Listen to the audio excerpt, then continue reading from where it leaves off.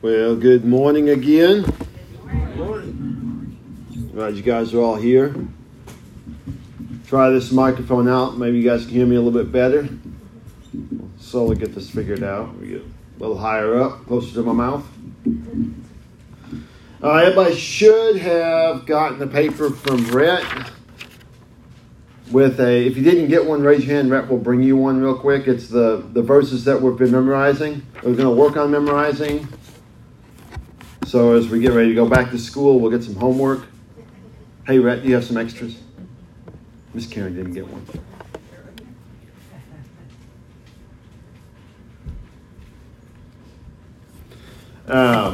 So we got back to school coming up here pretty soon.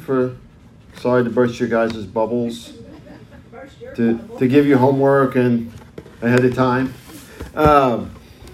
So as a family, we've been talking with the back to school stuff coming as I teach and I do bus driving.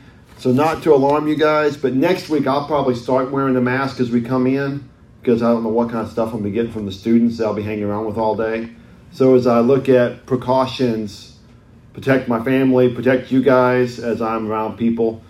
So it's not a statement saying that everyone here has to wear one. If you feel comfortable, wear one. Do it. If not, you can go with how you guys feel on that. But just so you know, that way you don't alarm when I come in next week and I have a mask on or like to see sick. Hopefully I'm not. It's more about trying to keep my family safe and keep you guys safe along with it. So just a heads up on that. So as we work on this memory verse, did we have a chance to kind of look over them some this week or think about them at least? And now that we have a paper, we can all be on the same page, right? So let's read the first two verses. And let's read the first three together. And then so we can have those kind of memorized for next week. And we'll say it all together next week. How's that sound? So verse 1. James, a slave of God and of Lord Jesus Christ. To the 12 tribes in the dispersion, greetings. Consider it a great joy, my brothers, whenever you experience various trials, knowing that the testing of your faith produces endurance.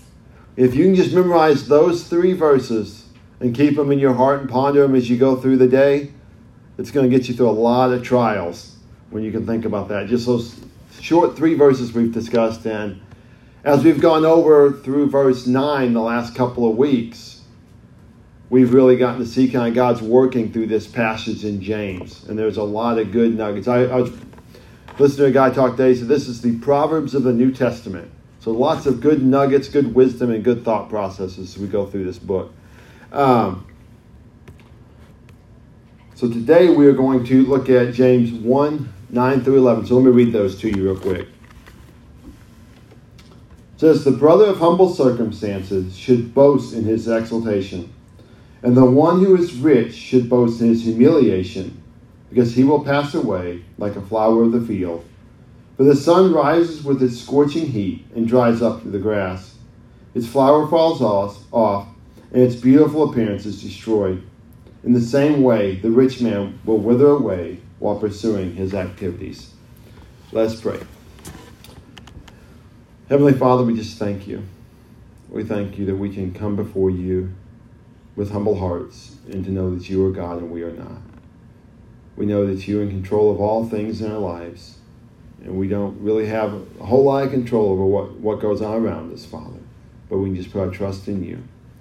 So as I pray as we study your word today, Father, that we would just put our hearts towards you and focus our eyes upon you, that we can learn and obey you in everything you call us to do. We praise you in your holy name. Amen. So first thing we have to look at, it talks about two different types of people here, rich people and poor people. And so as I thought about rich and poor, what is rich? What is poor? How do we define those things? Because as I think about it, some people we think are poor might be rich, depending on where they're at.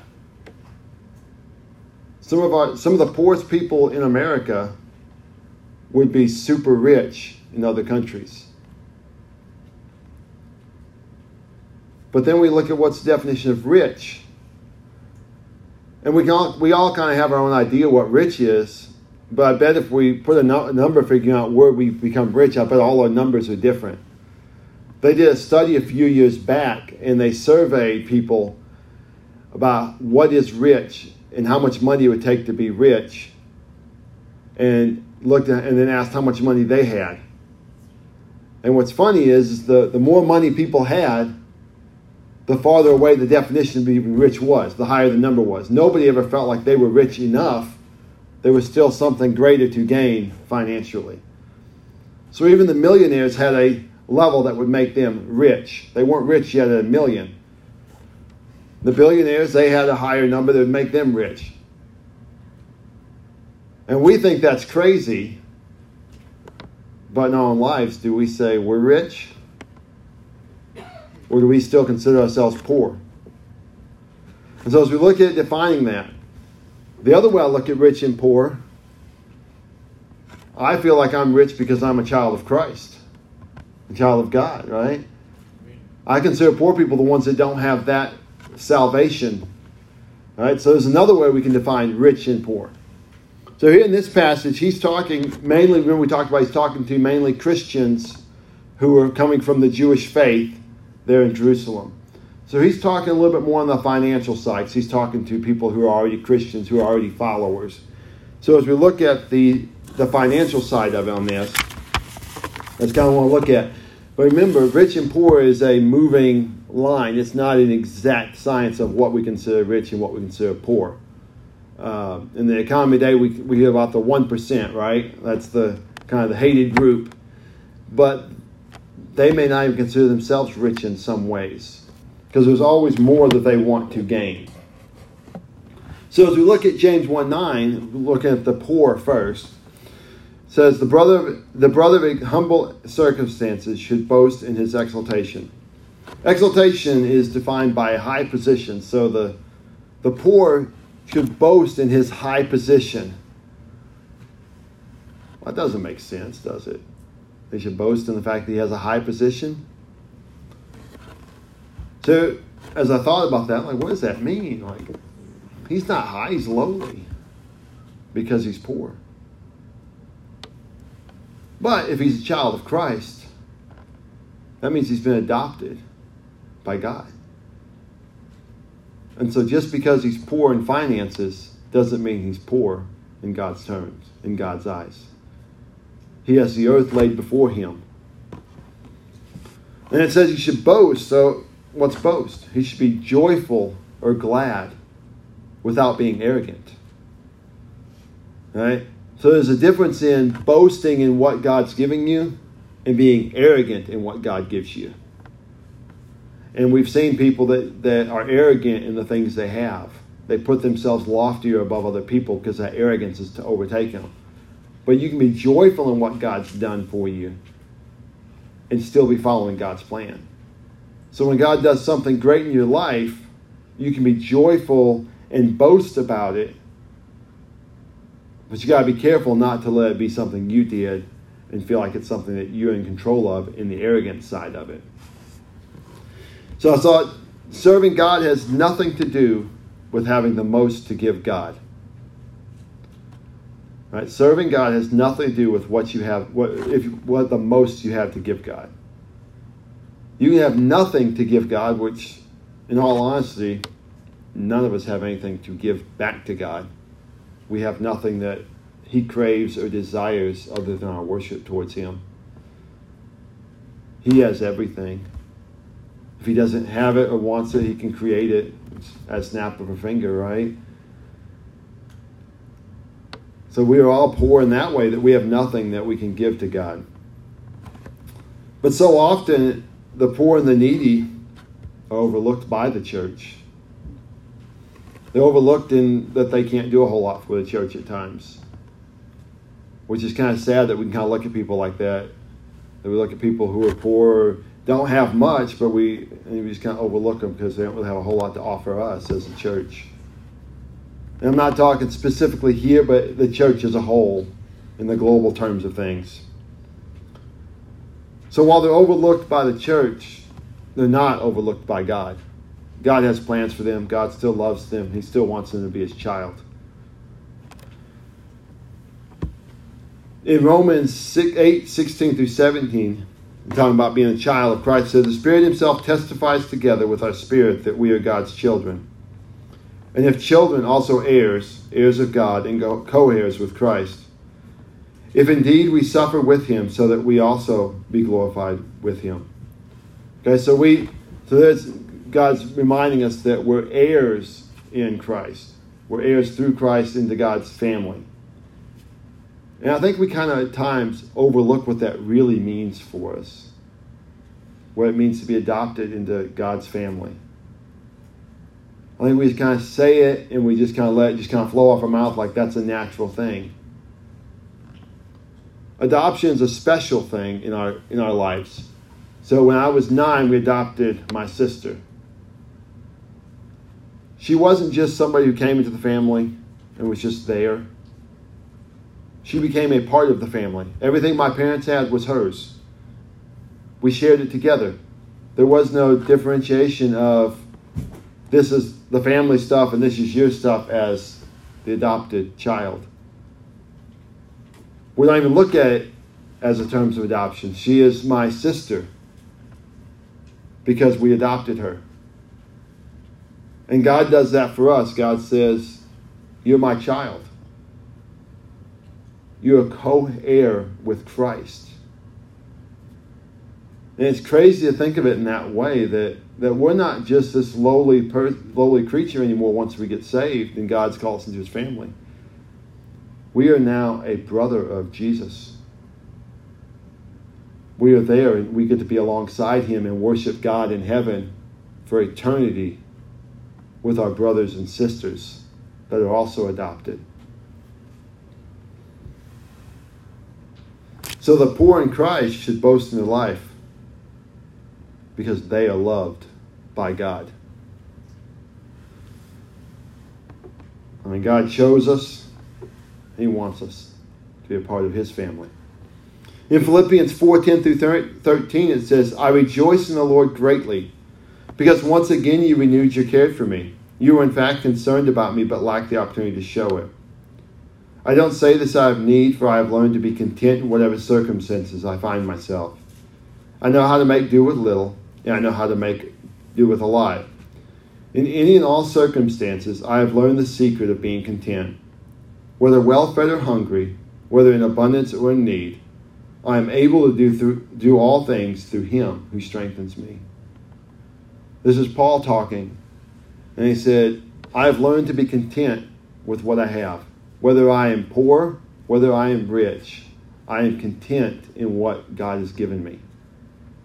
I can do all things through what God gives me. Now that last verse, Philippians 4:13, I think it gets misused more than probably any verse in the Bible. We think of it whenever people say that, they're thinking of sports and I can win the game because God gives me strength. That's not what this verse is talking about. This is in terms of what God wants me to do. He's going to give me the strength to walk through what I need to go through. These trials that we've been talking about the last couple of weeks, we can walk through them, not because we are good enough to, but because God's going to give us the strength to walk through those. God's going to strengthen us as we go through those tough times. It may not be easy, but God's going to walk us through that slowly. He may not give us all kinds of money to take care of it, but he's going to take care of it. It may just be barely, or what we think is just barely being done, but God will take care of those things because we're his child.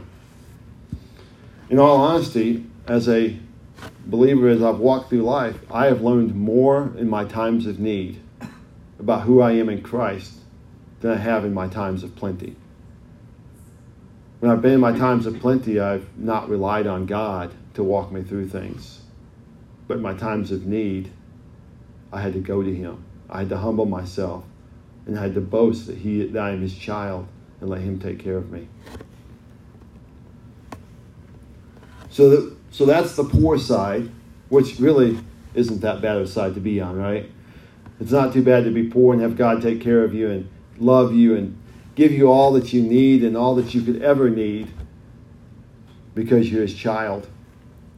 So on the rich side, Starting in James 1:10 and 11, it says, "But the one who is rich should boast in his humiliation, because he will pass away like a flower in the field. For the sun rises with its scorching heat and dries up the grass. Its flower falls off, and its beautiful appearance is destroyed.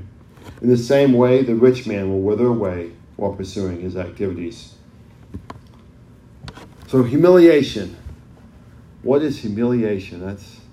We don't like to be humiliated, right? That's kind of a bad thing to be. But in this case, it's talking about having a lack of arrogance or pride. Okay? So he should have a lack of arrogance or pride in his finance, in his money, in his riches.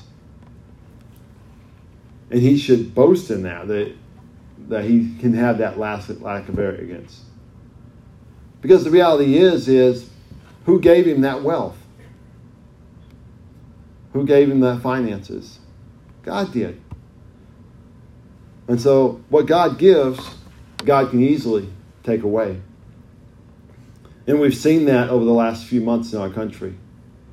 We've seen a lot of people who have worked really hard to build up businesses, who have worked hard to build up this stature in life. And through no fault of their own, through the pandemic that's going through, they've lost everything.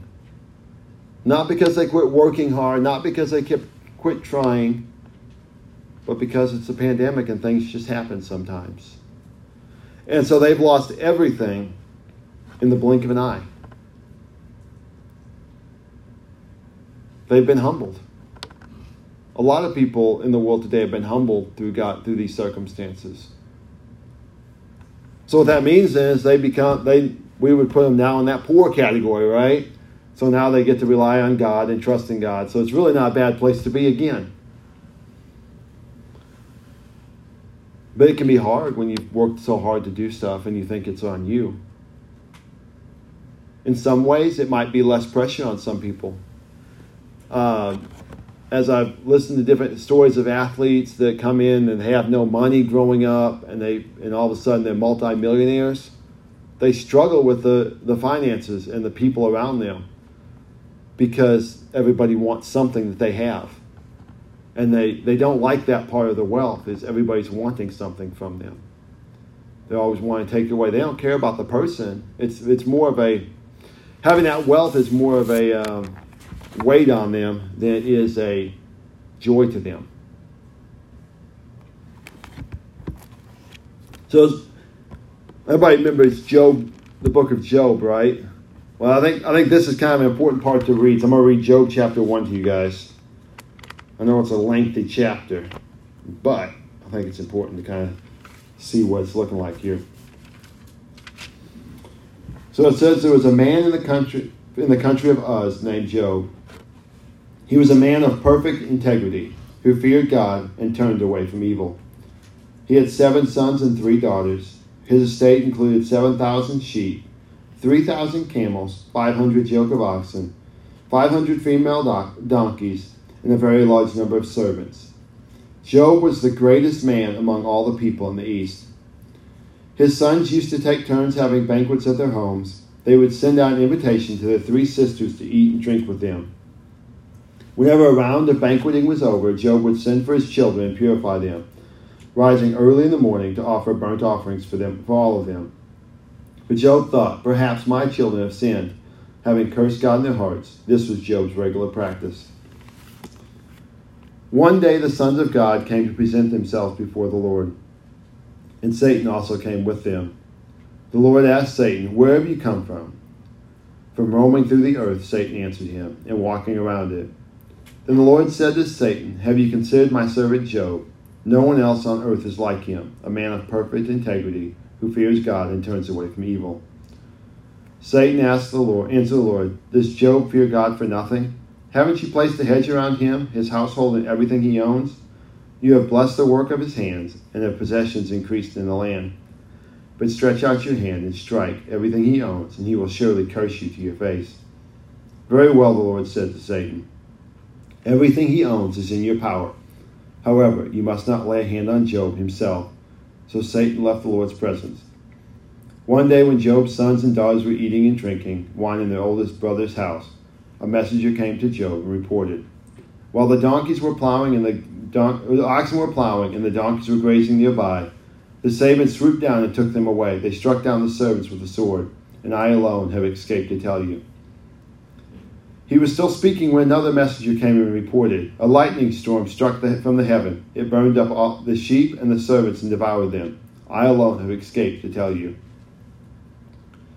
That messenger was still speaking when yet another came and reported, "The Chaldeans formed 3 bands and made a raid on the camels and took them away. They struck down the servants with a sword, and I alone have escaped to tell you."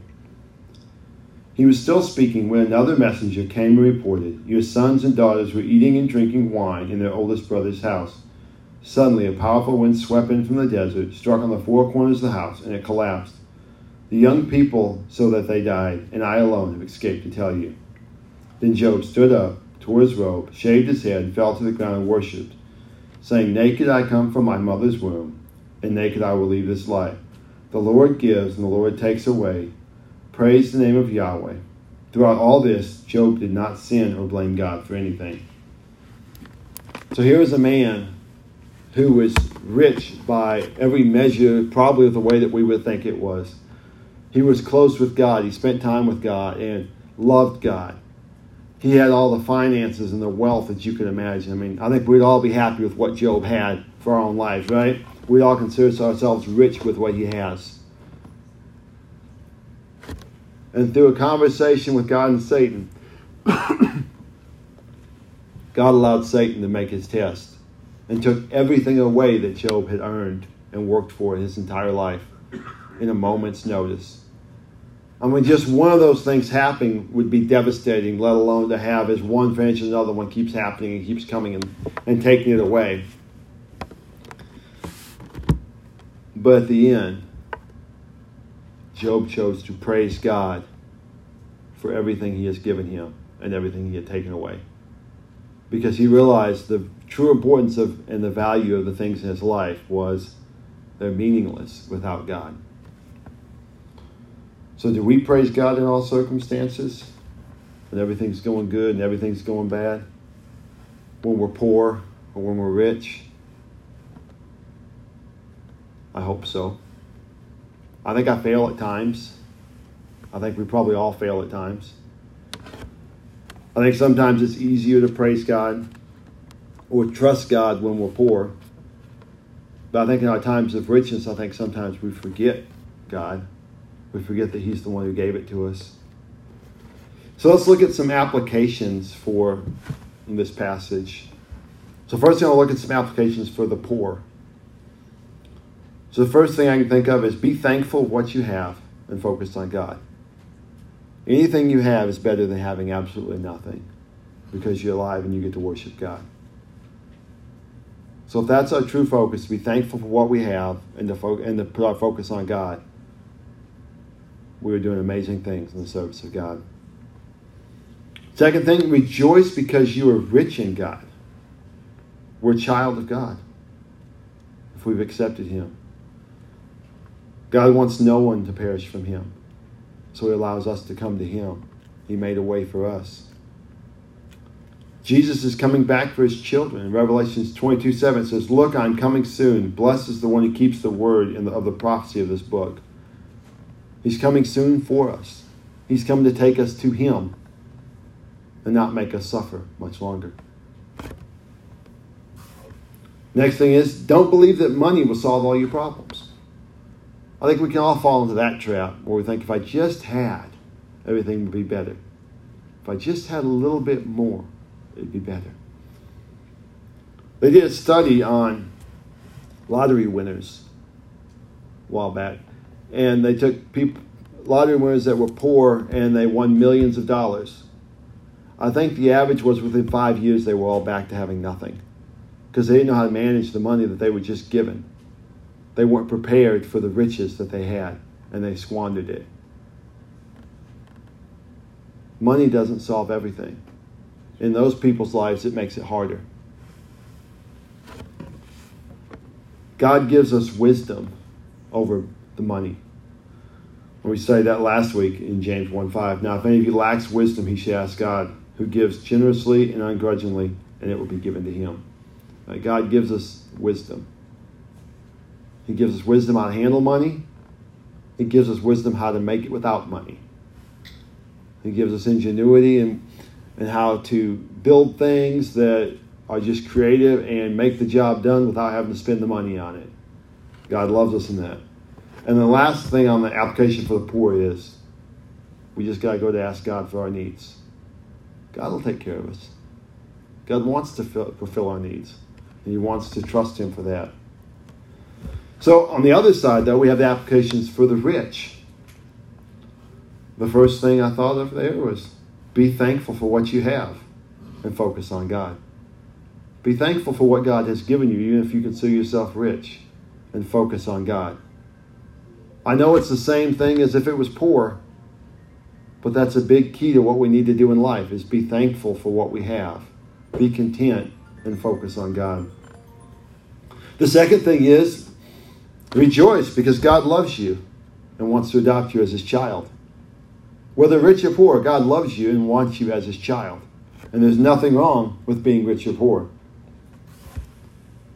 The third thing is don't be overconfident in your wealth. Don't put too much strain on that wealth. In Jeremiah 9:23-24, it says, "This is what the Lord says. The wise person should not boast in his wisdom. The strong should not boast in his strength. The wealthy should not boast in his wealth.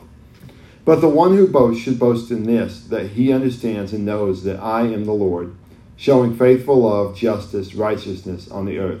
For I delight in these things." This is the Lord's declaration. Don't be overconfident in your wealth. Don't be like many people have. Be like Job, who wasn't really overconfident. Who, when everything fell apart, he said it was God's. He gave it to me. He can take it away. He'll provide for what I need. I think we can be overconfident and be striving to store up more and more in a storehouse so that we'll be taken care of at a later date. And then we know that we're taken care of in that moment. There's a lot of people right now in this world today that thought they had enough stored up, and they've lost everything. Hopefully they've turned back to God and trusting Him for their needs today. But you can store up and store up and store up, but it can be taken away in a heartbeat. And the last thing is ask God how to help others with the wealth He has given you. So ask for wisdom on what to do with the riches He has given you. He doesn't give us that just to store up for ourselves. I'm reminded of the parable of the rich man who worked his fields and worked hard and toiled on the labor of it. And when he finished his plowing and finished everything, he said, "I have plenty. Now I can build storehouses and I can live forever on it." And God said, "You foolish man, today you're going to die, and then who's going to get to spend your wealth?" He didn't have to store up everything for himself. God was going to take care of him. God can use his wealth to help others. Now, it doesn't mean that we should be upset about the stuff we have or feel guilty for what God's given us. God wants us to have things, and God's given us things. But we have to pray and ask God for wisdom on how to use the things He's given us. How do we use the gifts and the talents and the brains that He's given us? How do we use that to glorify Him and to spread His kingdom, not to just store up for ourselves? I know people, when I went to seminary, there were people that spent a lot of time reading and a lot of time studying, but they held all that knowledge to themselves. They want to keep it there rather than going out and teaching others. That's not a good use of what God's given us, right? If we all just hold up what knowledge we know. We wouldn't feel good if there was something broken in here and I knew how to fix it, but I wasn't going to tell you because I wanted to hold that for myself, right? Would that make anybody happy if you knew that I knew the answer, but I wouldn't tell you because I just didn't want to share my knowledge? But that's what we do a lot of times with the gifts God's given us. We hold on to those. We don't share what God's given us for the benefit of others. So as we close, I'm going to ask one last question and I'll answer it. What do we do? What do we do with what God's given us? What do we do if we're rich? What do we do if we're poor? What do we do if we're just children of God? 3 things. Be thankful, rejoice, and trust God. And that's going to fit both categories. Whether we're rich or poor, be thankful, rejoice, and trust God. Because that's all we have to do. That's all we can do, right? We can be thankful for what He's given us. We can rejoice in what He's given us and rejoice that He is King and He loves us. And then we can trust Him to take care of all our needs. Join me in prayer. Heavenly Father, we just thank you. Father, we just thank you for all the gifts you've given us, all the wisdom you've given us. We thank you for your word that you've shown us that we can honor you through it. Father, we pray that you just continue giving us wisdom as we read through it, Father, as we seek you out, Father. Pray that each of us would just come to you and just ask you for that wisdom that you just want to give us, Father. Father, I pray thank you that we can rejoice in you and know that you're there. That you're God, and we know that you love us. Father, I pray for those who may not have come to know your salvation, Father, and they can't rejoice that they're your child. But Father, I pray that person's heart will be broken today, Father, and they will just want to be your child. Pray that they will just seek you out, that they can hear your words. Father, I pray that we just trust you for all our needs. Trust you that you will be the one to take care of us. Trust you with our finances, with our wisdom, with our knowledge, with our families, with our lives. Father, as we go through these scary times and these strange times in our world today, Father, I pray that we would continue to trust you, that you know what you're doing, and that you are in control, and that your name will be glorified throughout the whole earth, Father. We praise you and love you. In your heavenly name, amen.